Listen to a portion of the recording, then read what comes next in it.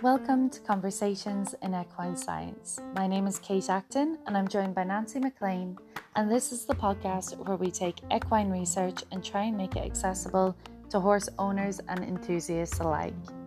Remember that with each topic we discuss, it's important to get professional advice before implementing any of the strategies. This week, Nancy and I are looking at a paper that is titled Salivary Cortisol, Equine Characteristics and Management Factors Associated with Strongyle Type Egg Shedding of Ohio Horses. This is by D.L. Keating, J.S. Lehman, and S.V. Burke. And it is a 2020 paper which took a sample size of 200 horses and wanted to identify the factors associated with parasite infection. The idea is if we can identify those factors, maybe we can reduce the frequency of how often we're having to use anthelmintic, is the scientific name for horsewormer. And this is particularly important because currently there is resistance or reduced activity noted for all commercially available anthelmintic classes. So any wormers that we're getting that we're able to buy, we've got some resistance there. They're not able to treat all worms that are present. Using the wormers incorrectly then is going to lead to this issue becoming exacerbated, and particularly in years to come. So this paper in particular was quite interesting. And Nancy, you've got a bit more background in this, in that you run your own fecal egg counts. Yep, I started doing the fecal egg counts because I like to do pre-worming to see what I'm dealing with, and then I do a 2-week post-worming fecal egg count. And they're so easy to do at home. You need a very minimal microscope. It's 10 times in power. And then Epsom salts with water. And I do a half cup of Epsom salts with 16 ounces of water. And that should be enough to do 16 fecal egg counts. So, it's relatively inexpensive. There's work with your vet. My vet was able to he did one and then I did one on my own, and then we could compare results and we both got the same results. So that was good. The other thing is get a McMaster slide, because that method, it's so much easier to do your counting. And then depending on your amount of liquid solution, like I use 28 ml, so I have to take my result times 50. So that amount is always based on your amount of liquid that you're using to float those eggs to the top. So I don't mind doing it. I use a coffee filter instead of cheesecloth. And the more you do it, the easier it becomes and the quicker you are. I think the first time I did it, it took me like 2 hours to do 5 because it was like a recipe book. I kept following the directions, and there's plenty of good videos from universities to watch. However, you really only learn by doing. At least that's how I learn. So the more I did, the better I became at it, and the more efficient I was at getting those air bubbles out, because those air bubbles are usually completely round, but you learn to decipher those from maybe a roundworm or something. And boy, you can really pick out your strongyles. And I even had a tapeworm one time in one of the samples. So they look like the letter D. So you just learn by doing. And I'd highly recommend anybody that kind of is interested in it, save money, and boy, you'll have a good picture of the parasite amounts in your horses. And it is something that becomes, like as Nancy said, easier the more you do it. It sounds very convoluted, but you can look it up on YouTube. It's really straightforward. The McMaster side is really useful because it actually has lines on it. So when you look at it under the microscope, it has little grids and it's easier to count. But I was surprised that you were saying it's expensive in the US to have these done because I know there's places in the UK that would charge, I mean, obviously it depends on the area, but probably about £10. But then if you have a lot of horses, I mean, it is still a lot of money for bigger yards that maybe have 20, 30, 40 horses. That's £400 on these being run. And if you're going to do them pre-worming, post-worming twice a year, my math is very slow, so I'm gonna just drag this out a little bit. 1600 if you'd 40 horses. Yeah. So it goes Well, very quickly. and we even have services that you can put manure in and mail it off and all that. But you know what? It's best if you use manure that's fresh. And if you do get some out of your barn and you can't do the sample right away, you do have to refrigerate it.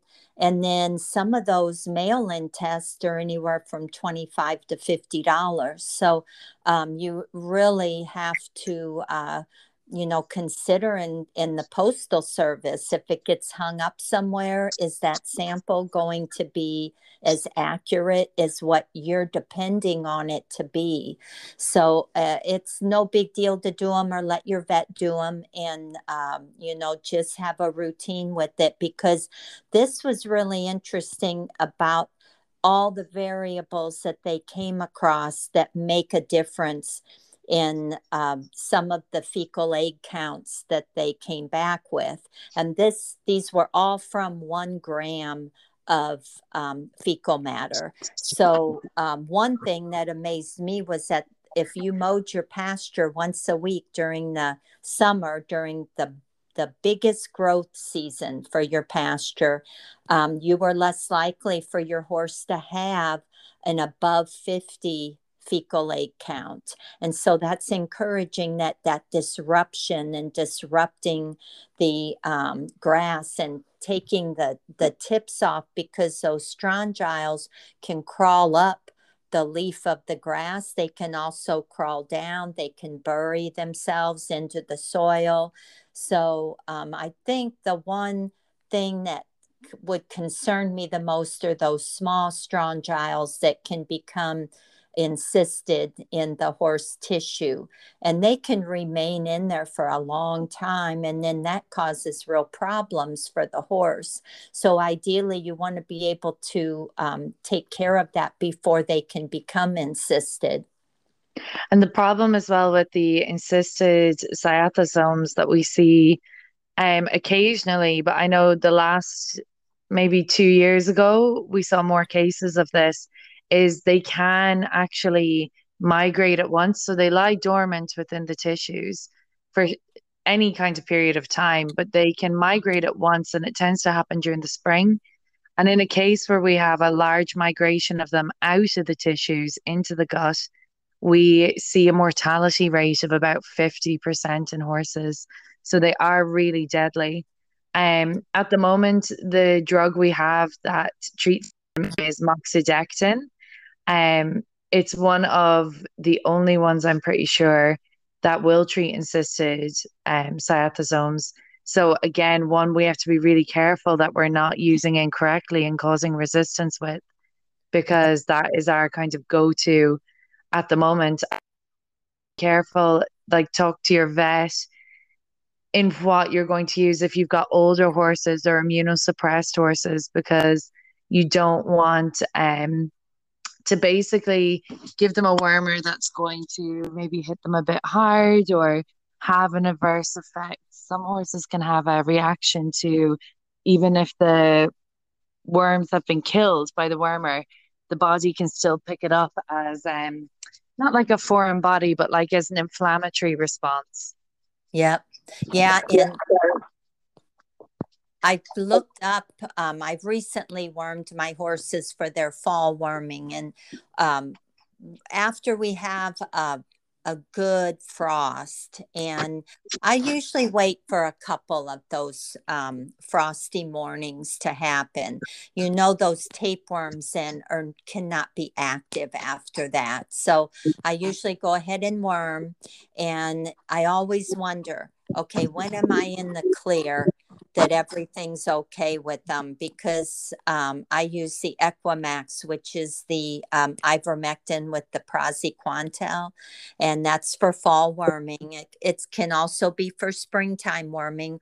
Once you know that frost isn't going to happen again, you can hit them with that again in the spring. So, but anyway, you usually give the wormer wait 12 to 24 hours, and then you know that wormer's working for the next 12 to 24 hours. So anywhere from 24 to 72 hours, that wormer may be having an effect. So I kind of watch the horses a little closely during that time. And then once that passes, I know we're okay.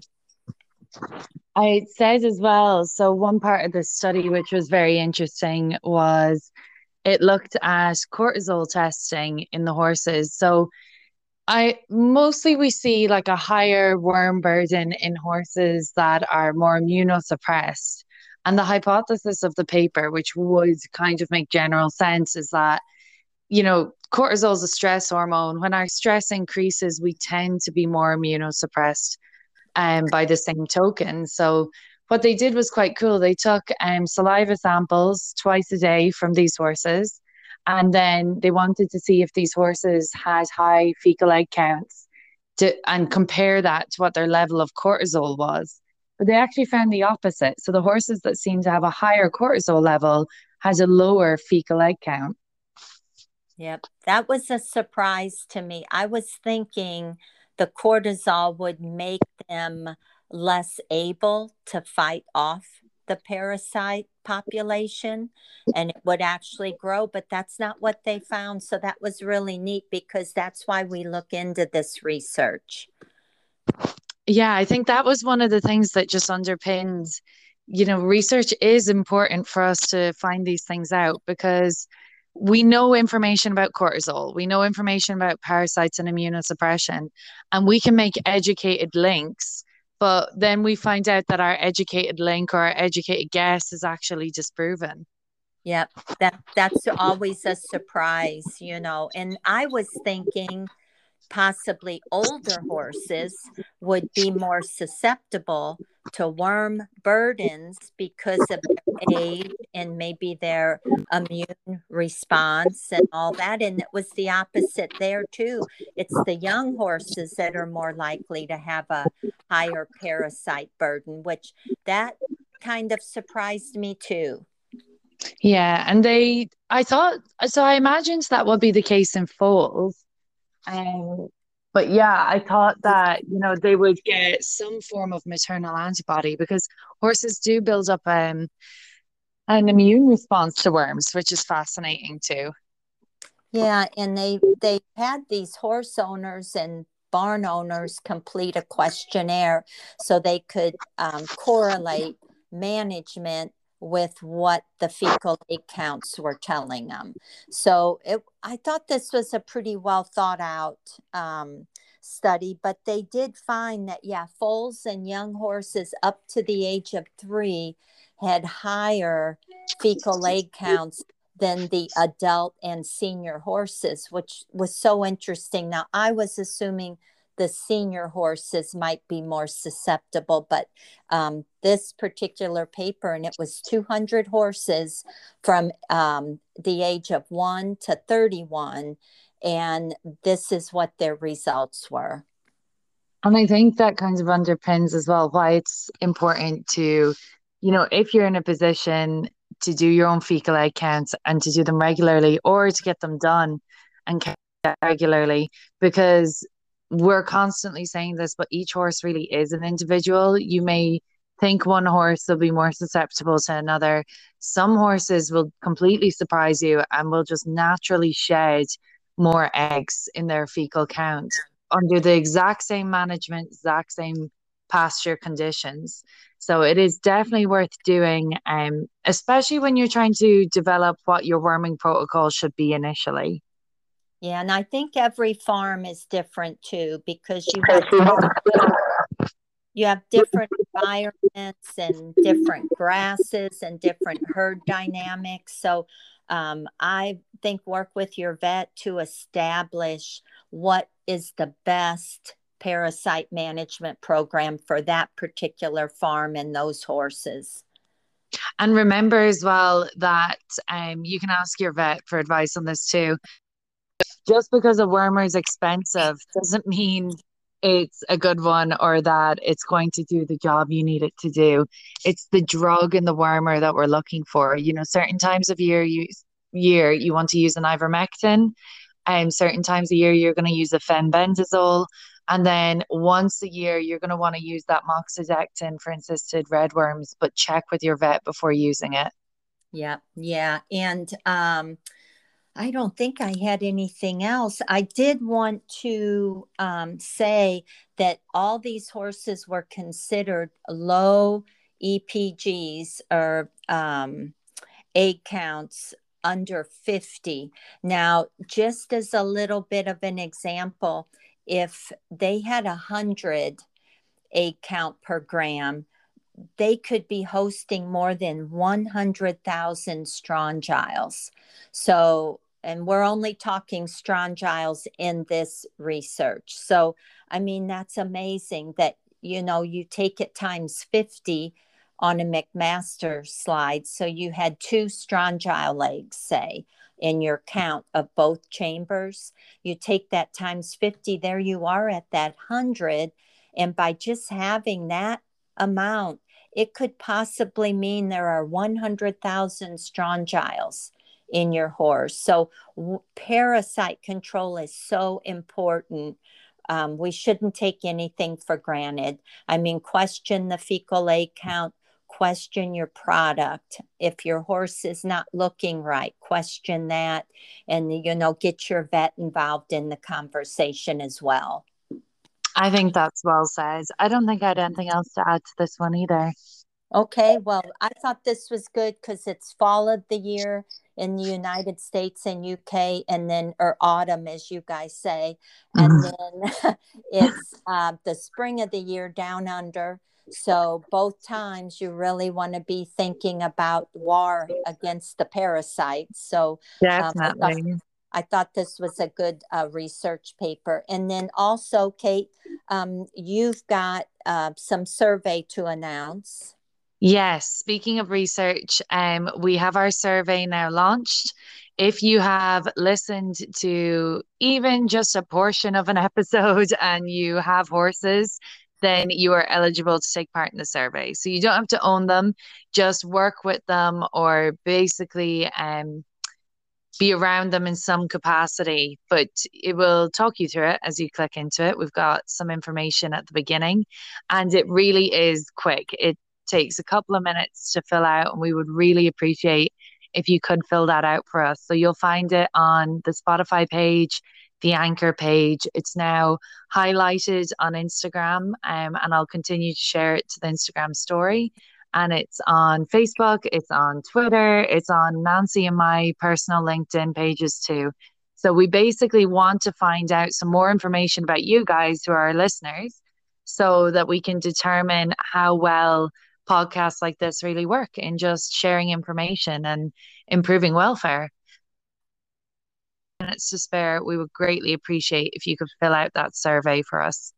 Yeah, thank you so much. And then for next week's show, we'll be returning to the green room, and we'll be there at 12 p.m.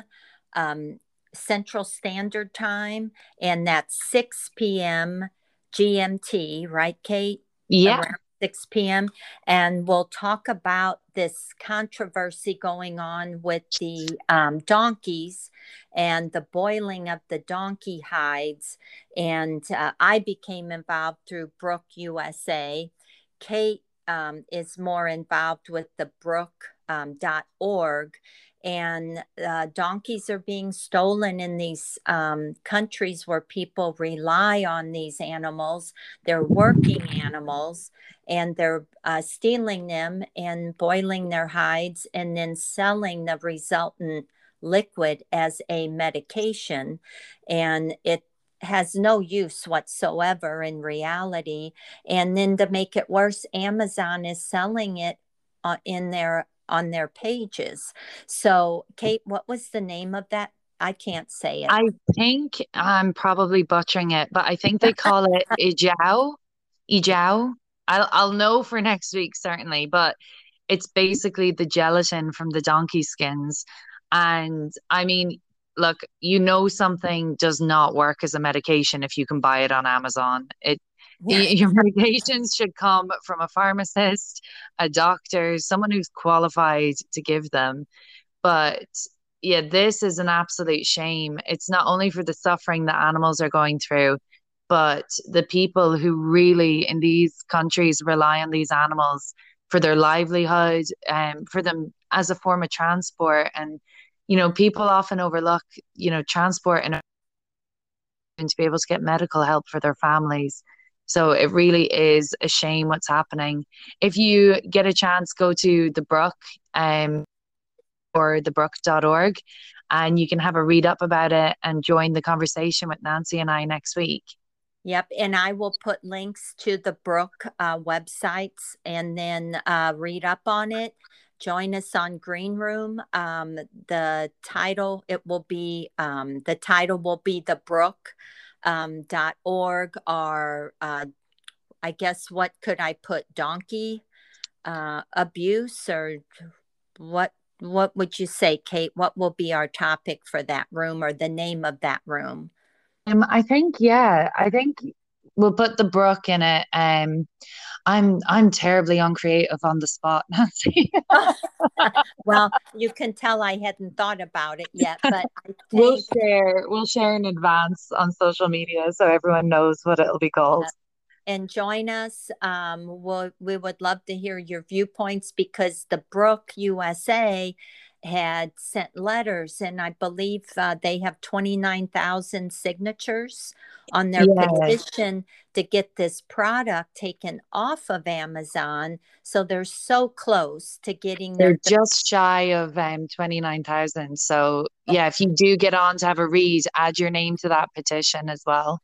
Yeah, and then Amazon denied them earlier in the year that they would not take that product off of their websites or their shopping sites. So, we're just going to talk about it and let people know what's going on, and maybe they can even send a letter on to Amazon to tell them, hey, this isn't right. These people are having their donkeys stolen, and a lot of times these donkeys become a part of their family because they're so reliant on them. And Mhm. anyway, we'll talk about it next week on Wednesday, 12 p.m. Central Standard Time, 6 p.m. GMT. And we hope to get people involved and in to make their comments. And then we'll have that recorded. So that will be our podcast for next week. Brilliant. Looking forward to chatting to some of you then. Okay, thanks, Kate, for joining in today, and we'll see everyone next week. Take care. Bye bye.